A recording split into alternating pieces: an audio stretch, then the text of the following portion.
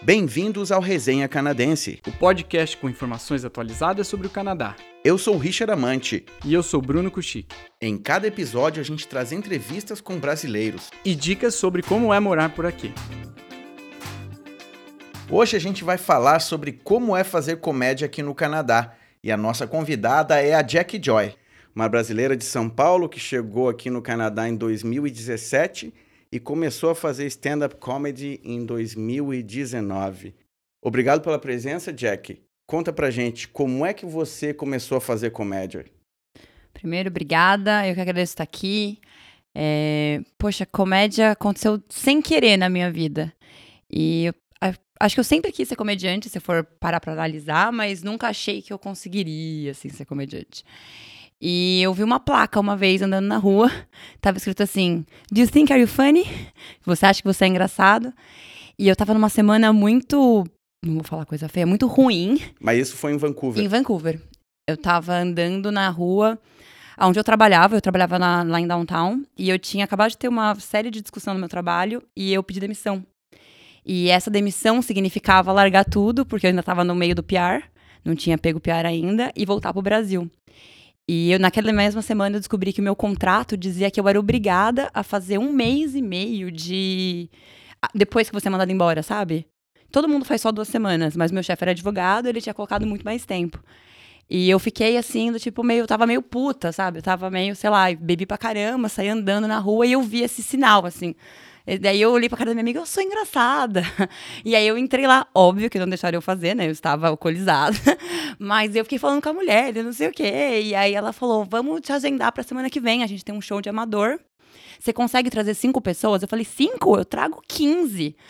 Aí ela falou, não, então o show você tá garantido a 5 minutos. Se você trazer 15, eu coloco até mais. Eu falei, tudo bem. Eu trouxe 20 pessoas. Era um lugar de 40. Todo mundo, assim, como eu não falava inglês direito, eu pagava muito mico no inglês, todo mundo falou, você não vai fazer. Eu falei, vou. Então, foi muita gente da minha escola e muita gente do meu trabalho, que era na mesma, 2 quadras. E aí, eu me apresentei. E o teu primeiro foi em inglês, então? Então, eu comecei em inglês. Então, eu fui, levei toda essa galera e, na verdade, quando eu cheguei lá, ela acabou me dando o dobro. Eu fiz 8 minutos ou 10 minutos. Porque eu também não sabia fazer, então, hoje, analisando, que eu gravei todas as minhas apresentações, desde a primeira eu tenho áudio. Eu vejo que você fala, você enrola demais pra falar, né? Hoje em dia, eu ouço meu texto, eu corto metade dele, você deixa ele enxuto. Naquela época eu não sabia, então eu tenho várias piadas que eu comecei naquele dia, que assim, sei lá, viraram 2 piadas, que demoraram 10 minutos. Então, no Brasil... Eu nunca tinha feito. Nunca tinha feito? Não. Começou a fazer e o primeiro foi em inglês. Literalmente. Hoje você faz inglês e português? Hoje eu faço inglês e português. Tem alguma piada que você faz em português, por exemplo, que não tem o mesmo sucesso em inglês? Várias. Agora, ainda que eu comecei a fazer o solo, tem várias piadas que eu ainda não tentei traduzir. Tem piadas que não funcionam muito, por exemplo, não tem motel aqui. E aí eu tô contando toda uma história de motel, uma coisa de brasileiro. Não tem como eu contar no inglês, porque eles não vão ter essa referência. Então, eu tô tentando ver se eu adapto de alguma forma. Mas também a recíproca é verdadeira. Tem muita piada aqui que eu faço que é brincadeira de inglês, que eu errei no inglês. Eu contei no Brasil, teve um show que as pessoas não sabiam que era high five. Então, você não tá esperando isso, sabe? Foi em Curitiba, aliás. Que a pessoa ficou me olhando e minha amiga falou, não sei, sabe? Então, assim, não é uma coisa... Então, eu tenho que pensar nisso. O público, eles são diferentes. Então, depois que você começou a fazer stand-up aqui no Canadá, você foi pro Brasil e fez alguns shows lá também? Demorou bastante, na verdade. Eu fiz primeiro... Eu já tava fazendo... Eu fui fazer show em português no Brasil ano passado. Eu acho que eu fiz... Quando eu comecei, eu cheguei aí no Brasil e fiz um open mic... E não me senti segura de fazer, porque também foi diferente, eu estava começando no inglês, e pra mim, era mais fácil fazer sozinha, ninguém me conhece. Se eu fizer errado, quem que sabe? No Brasil, já foram uns 10 amigos meus, da escola, família, sabe? E eu falo muito de sexo, eu falo de coisas que você não quer falar pra sua mãe, você não quer falar pro seu tio, sabe? Então, eu acho que eu me sentia mais livre no inglês. Então, quando eu comecei, eu demorei. Eu fui fazer em português só quando eu já tava fazendo bastante show no inglês, que a galera via, assim, os meus cartazes, o pessoal, Então, quando eu cheguei no Brasil, eu consegui fazer um show, eu contratei um mentor, na verdade, pra me ajudar a traduzir o show. E aí ele que me ajudou, assim, me apresentou alguns produtores, assim, o pessoal que fez escola com ele de comédia e tava produzindo alguns shows, e aí eu comecei a fazer show. E aí quando eu comecei a produzir meus shows, que aí eu fui conhecendo mais gente. Aí eu fui conhecendo gente famosa, que teve bastante gente famosa que fez meu show. A Babu Carreira fez meu show, a Mel Mer fez meu show, o Diogo Portugal fez meu show. Isso em inglês. E aí você acaba, né, conhecendo e fazendo. Aí você acaba fazendo a ponte. Se a pessoa fez seu show em inglês, aí eu acabei falando, será que não consegue me ajudar? Eu queria conhecer alguém do Minhoca. Aí eu fiz um show no Minhoca, lá em São Paulo, que é uma casa bem pequena, mas é conhecida porque vários famosos testam lá, entendeu? Você sente algum preconceito por ser mulher ou estrangeira? No Brasil, você tá dizendo? Ou aqui? Eu acho que, na verdade, eu senti mais oportunidade.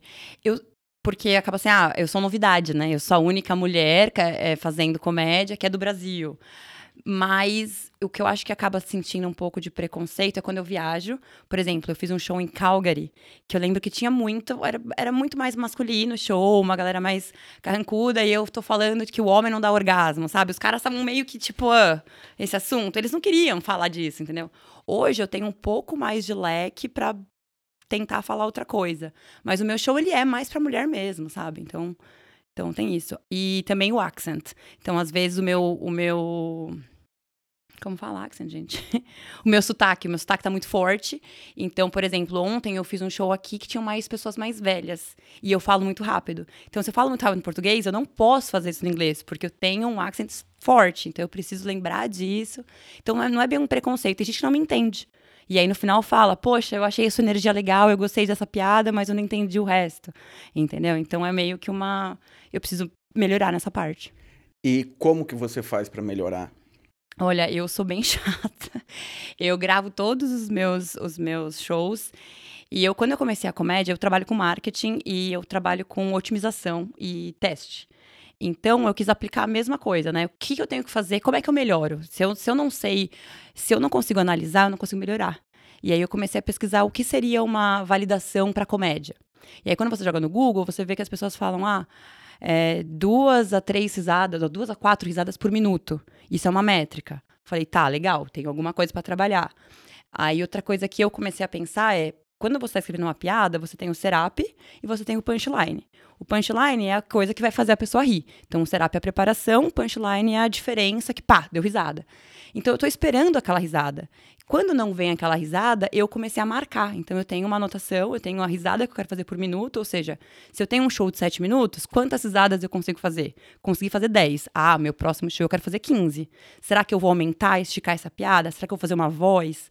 Então, eu começo a gravar, eu ouço meu show, faço essa análise e eu coloco uma pontuação. Então, assim, ninguém riu naquele punchline? É 0. Riram pra caramba, bateram palma, é 5. No meio, eu sou humana, eu fico tentando colocar uma classificação. É um trabalho do caramba, eu não faço isso sempre, mas eu faço sempre, eu tenho uma piada nova, porque você começa a trabalhar com essa piada. Então, assim que eu tento, pelo menos, melhorar a questão da risada. A questão do sotaque, eu tô tentando achar algum professor para me ajudar. Eu fazia aula de inglês, mas ela me largou. E agora eu tô procurando AI, porque daí eu posso subir o meu áudio, o AI analisa e me fala, olha, melhora nisso, sabe? Isso que eu tô tentando ir atrás agora. Os teus shows são o mesmo show em português e o mesmo show em inglês? Você muda? Óbvio, tem que mudar alguma coisa ou outra, mas... Eles são a essência, eu posso dizer que começou bem igual. Hoje ele tá mais diferente, porque no português eu tive que estender muito mais, então eu tenho muito mais conteúdo. Eu sou o tipo de pessoa, que eu tava explicando, como eu faço essa análise, eu acho que um comediante novo, ele tem que trabalhar o mesmo material. Porque aquela piada inicial, ela é uma piada que todo mundo na cabeça ela vai ter. Então, assim, é um insight que eu posso ter, você pode ter, que você vai acabar vendo outra piada igual. Agora, se você trabalha aquela piada, você vai indo pra outras, você vai indo mais fundo, entendeu? Então, se você vê uma piada que eu tenho, que começou há 3 anos atrás, ela é totalmente diferente, muito mais fechada, engraçada, que você fala, nossa, que inteligente essa piada. Porque eu demorei 3 anos trabalhando nela. Então, isso é um conceito. No português, como eu tive que acelerar esse processo e eu não tenho, eu moro no Canadá, eu não tenho onde testar, tem muito mais coisa acontecendo. Então, eu tive que colocar, tem muita mais coisa rasa, ou muito mais experiência de vida, sabe? Eu comecei a pegar o meu passado, a minha vida, vamos trabalhar nisso, e comecei a jogar no palco. Então, eu ainda não tô lapidada tanto no português, mas eu tenho muito mais conteúdo. Eu tenho 1 hora hoje no português, e no inglês eu tenho 20 minutos.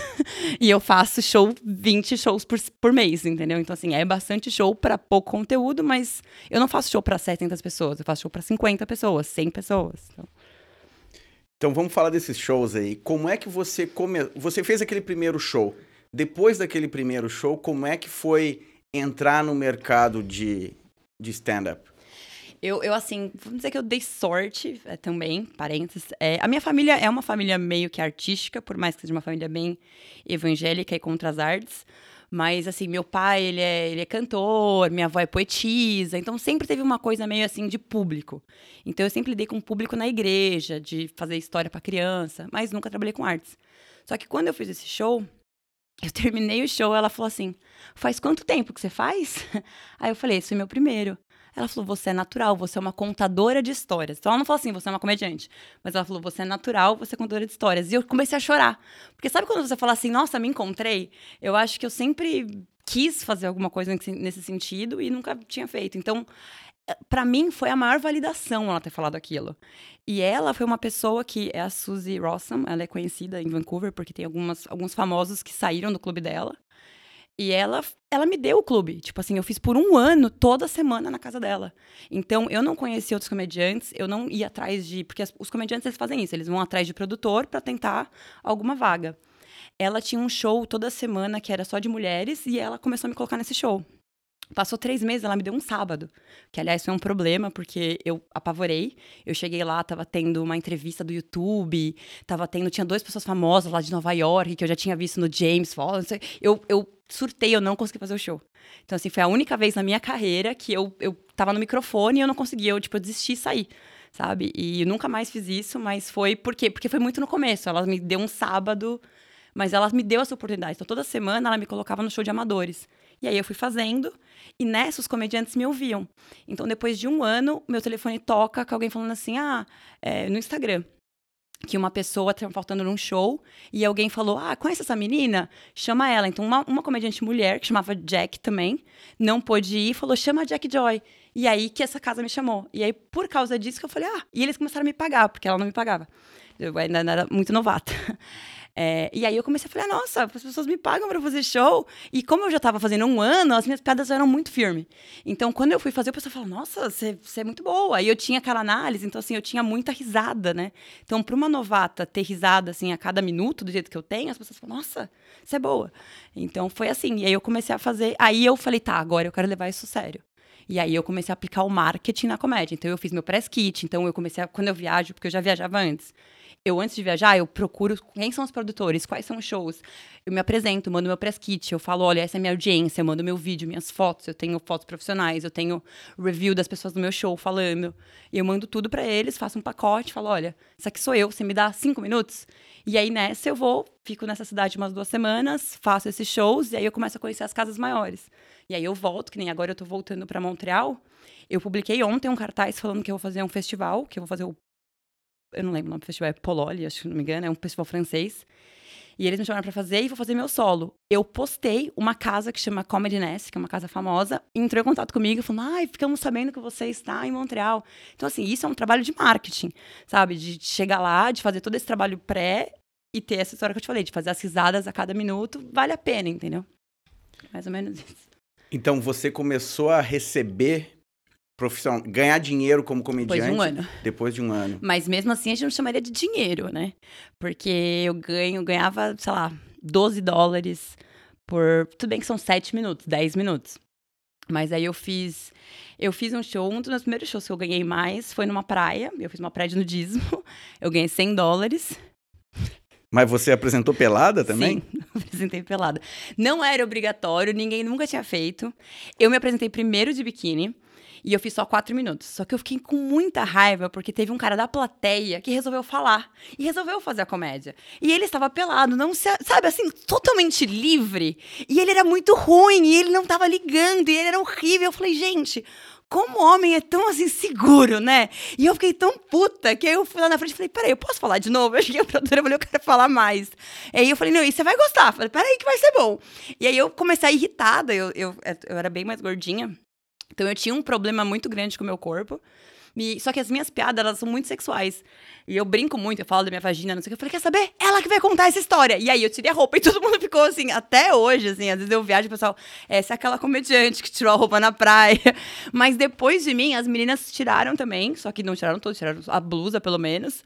E virou uma coisa mais do tipo, por que os caras fazem, as mulheres não, entendeu? Por que eles não têm essa vergonha? A gente tá numa praia de nudismo, a audiência tava pelada, entendeu? Então essa era o contraste. E, então, foi um dos primeiros shows que eu ganhei mais. Mas festival, assim, eu tô ganhando um pouco mais também. Ou se eu sou host ou headliner.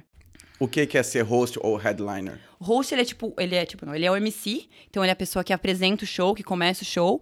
Ele vai fazer o que a gente chama de aquecimento. Então, ele vai conhecer um pouco da audiência, vai fazer umas brincadeiras. E ele que vai toda hora chamar o próximo comediante. E aí, se, por exemplo, o show começa a dar uma caída, aquele comediante não foi bom, ele tem que fazer algumas piadas no meio pra levantar de novo pro próximo comediante.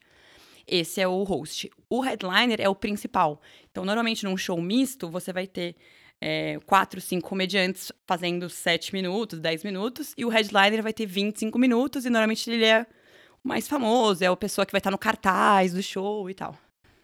Você falou que faz show e produção. Produzo. Eu comecei a produzir show ano passado, na verdade. Com essa história de produzir o show só com second language. Então, assim, foi que eu resolvi e falei...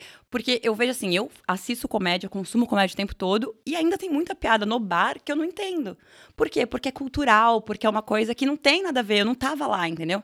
E aí, quando você traz comediantes do nosso... Todo mundo second language, você vai ver um inglês mais fácil de entender, porque é um inglês mais parecido com o internacional, e piada que é uma piada mais comum, mais do dia a dia para o internacional. Então, com isso, eu consegui atingir. Eu vou em escola de inglês, eu imprimo as coisas e vou em escola de internacional, levando e consigo trazer mais internacional para esses shows. Então, eu fiz ano passado a primeira edição, a gente conseguiu vender tudo, e só que como eu viajei muito, eu não consegui fazer outra edição, e aí esse ano eu voltei agora com esse daí. Fazer show em português no Canadá e no Brasil, você percebeu alguma diferença? No meu caso, sim, porque as minhas piadas, elas são mais para internacionais. Então, por eu ter essa história de falar muito do inglês, lá eu fiquei travada em algumas coisas. Tipo, eu não consegui traduzir essa piada ainda, porque eu teria que fazer literalmente uma piada de português, e eu estou contando a minha experiência aqui. Muitas das minhas piadas são, como é que é fazer um date com um cara no Canadá, entendeu? Então, assim, a pessoa não tem a vivência. Então, acaba ela tendo o mesmo problema que eu tenho aqui com a comédia, entendeu? E você tem dicas para quem quer fazer stand-up aqui no Canadá? Olha, primeiro eu acho faça mesmo, porque tem bastante oportunidade, ainda mais comparando com o Brasil. E como eu falei, acaba sendo um diferencial, porque a gente tem um ponto de vista diferente do que os outros comediantes têm, por a gente ser estrangeiro, brasileiro. E, infelizmente ou felizmente, a comédia, ela tá muito forte no Facebook, assim, a comédia da comunidade. Então, eu não saí do Facebook porque todos os grupos, por exemplo, eu vou pra Montreal, existe comediantes em Montreal. Vancouver, comediantes em Vancouver. Kelowna, comediantes em Kelowna. E aí você vai nesse grupo, vai ter um documento com todas as casas, com todos os open mic, que é onde você assina pra fazer. Quando você não é conhecido, você vai assinar seu nome e você vai poder fazer o seu show. Então, você começa a fazer isso e você sabe também os shows de final de semana, sabe quem é o produtor. Então, se você quer começar, o melhor lugar é ir pro Facebook, procurar essas comunidades de comediante e se apresentar. Olha, eu quero começar, qual que é a lista de open mic? Aí começa no open mic, aí faz um teste, faz um show, e aí vai lapidando até você ter o que eu chamo do perfeito...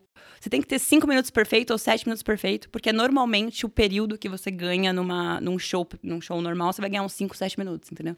Então, se você tem menos que isso, open mic, você faz 3 minutos. Então, você tem que ter os 3 minutos, ficou bom os 3 minutos, faz outros mais 3 minutos, tem uns 9 minutos bons. Aí você tenta um show que seja um show...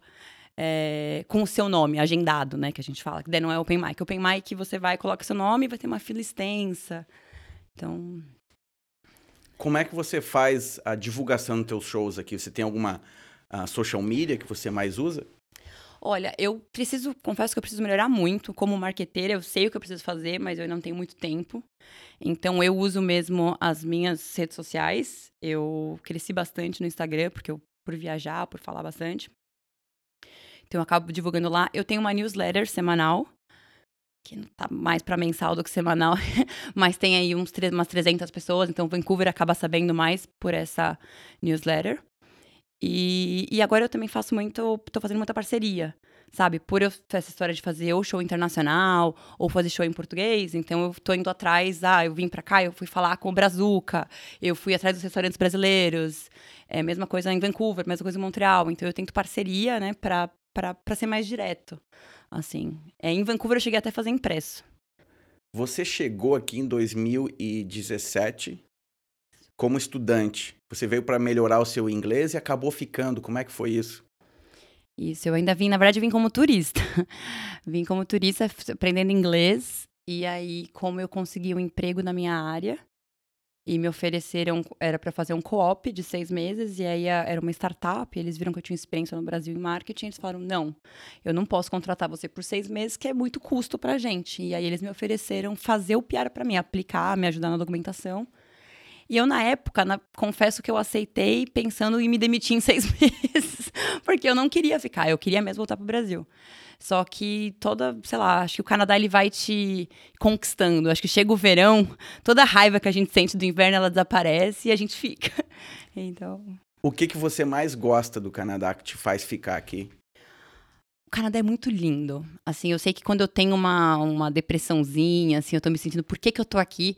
Eu pego a minha bike, eu vou pro Stanley Park, eu dou aquela volta e eu falo, nossa, sabe? Aquela segurança de eu tô com meus equipamentos, eu tô com a minha câmera, sem estar com medo de estar pedalando, posso estar com vontade de pedalar meia-noite, eu me sinto segura, sabe? Assim, eu tenho sendo mulher, poder andar à noite, admirar o que eu quero admirar sozinha, sem estar com medo, nossa, é maravilhoso. E fora o inverno, tem alguma outra coisa do Canadá aqui que te deixa um pouco irritada ou às vezes estressada? Não, acho que o problema pelo menos de Vancouver é a questão de ser cinza, né? Não é só o frio, é a chuva que é bastante irritante. Mas fora isso, eu não tenho muitas reclamações. Eu acho que comida, né? O Canadá, ele tem bastante diversidade, mas ele não tem comida canadense, por exemplo. Eu acho que eu sinto falta um pouco mais da cultura mesmo, né? Eles não têm uma comida deles. Poutine é o quê, gente? Né? Não dá. Então, talvez seja isso. E quando você combina com um canadense, vamos ali tomar uma cerveja. O pessoal toma uma cerveja e vai embora. Não, isso é verdade. Eu, por exemplo, você lembrou de alguns pontos. Eu não gosto do fato de ter que marcar as coisas com antecedência. Eu não marco nada com antecedência. Às vezes eu acordei com vontade de fazer tal coisa, aí eu ligo, posso só passar aí? Não, sabe? No Brasil não tem isso, né? Vamos tomar uma do nada. Então eu sinto que aqui tem toda essa marcação. E lá no Brasil, a gente vira amigo mais rápido. Aqui as pessoas são friendly, mas elas não são friends. Entendeu? Então, assim, eu lembro que teve uma menina que eu conheci, a gente conversou horrores, não sei o que lá. Depois parece que ela nunca tinha me visto na vida, sabe? Então, assim, é naquele momento que ela tá sendo legal com você. Ela não quer um relacionamento com você. E no Brasil, eu acho que a gente é mais receptivo, entendeu? Foi outra coisa que eu percebi aqui, é que aqui eles não misturam os grupos de amigos. No Brasil, você tem um grupo de amigos, você tem um outro amigo de um outro grupo, você convida essa pessoa a participar desse grupo, ele acaba se enturmando. E aqui a gente não vê isso, né? Não, com certeza. E na verdade, os brasileiros meio que se pegaram esse costume. Pelo menos em Vancouver eu senti isso, que eu trazia uma amiga e pensava, mas não tinha convidado, não tinha falado. Eu falei, gente, mas desde quando a gente faz isso, sabe? E eu sou uma pessoa que eu sempre trago. Então, assim, eu meio que forço. Não, você tá me chamando, eu vou levar, porque eu acho importante, sabe? É tão difícil ser imigrante, é tão difícil você começar relacionamentos depois de uma certa idade, que você não tá eu que trabalho remoto, sabe? Aqui eu vou muito, eu assino coworking, então eu acabo conhecendo bastante, fazendo network no coworking, mas e se não for assim? Você não vai conhecer ninguém nunca, sabe? Então...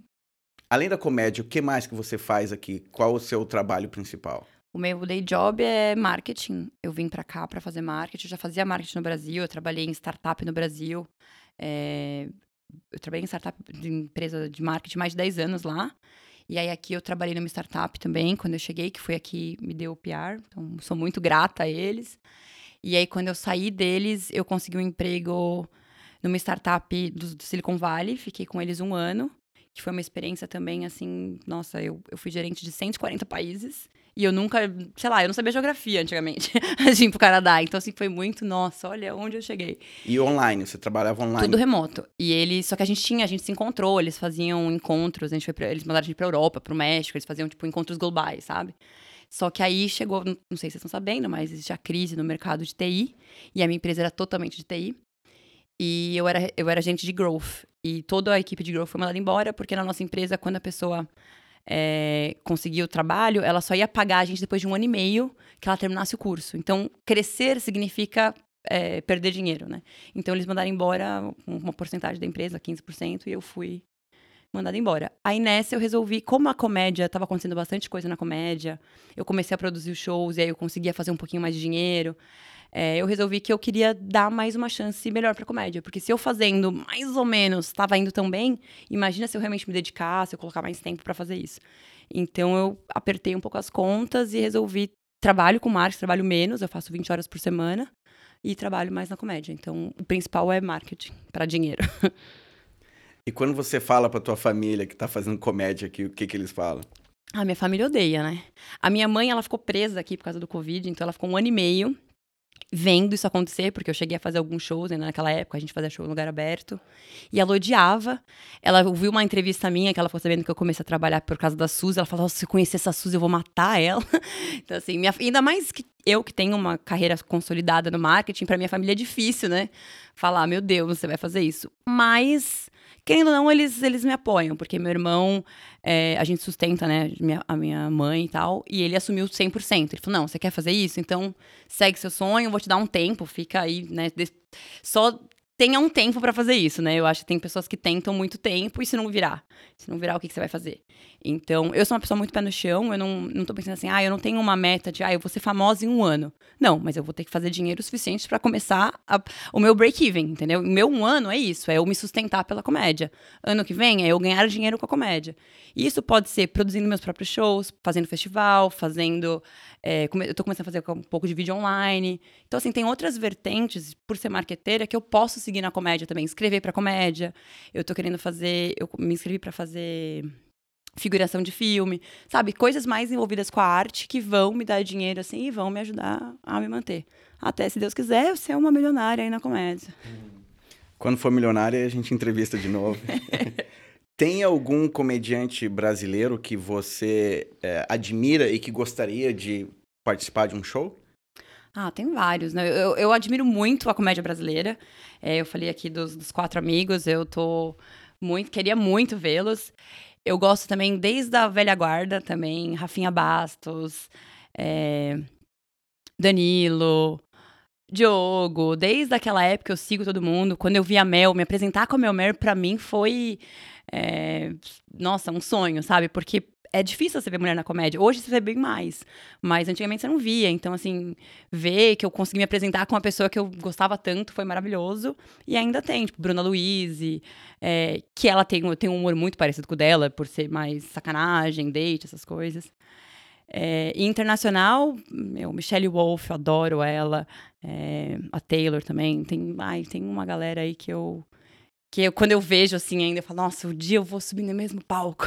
Às vezes tem lugares que eu me apresento que só de eu me apresentar lá, que nem o Comedy Nest em Montreal, pra mim, nossa, o Yuck Yucks, que eu sei que é um clube que tem em todo o Canadá, poxa vida, você vê um cara super famoso e você tava lá, sabe? Pra quem não falava inglês há 5 anos atrás, é um milagre.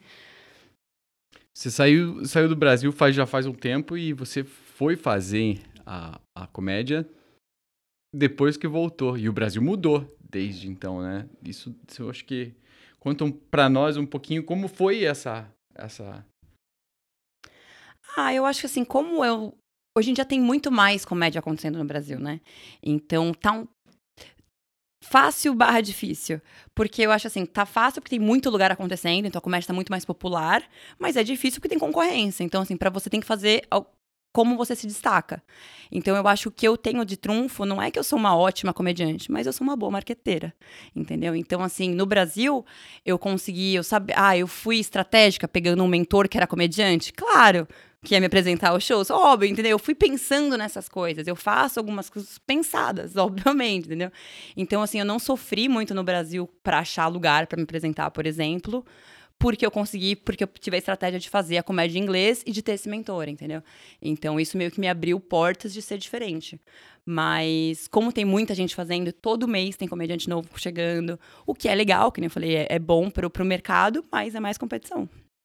Então, muito obrigado. Foi uma conversa maravilhosa aqui com a Jack Joy. Obrigado pela presença. E a gente vai acompanhar um show teu aqui em Kelowna.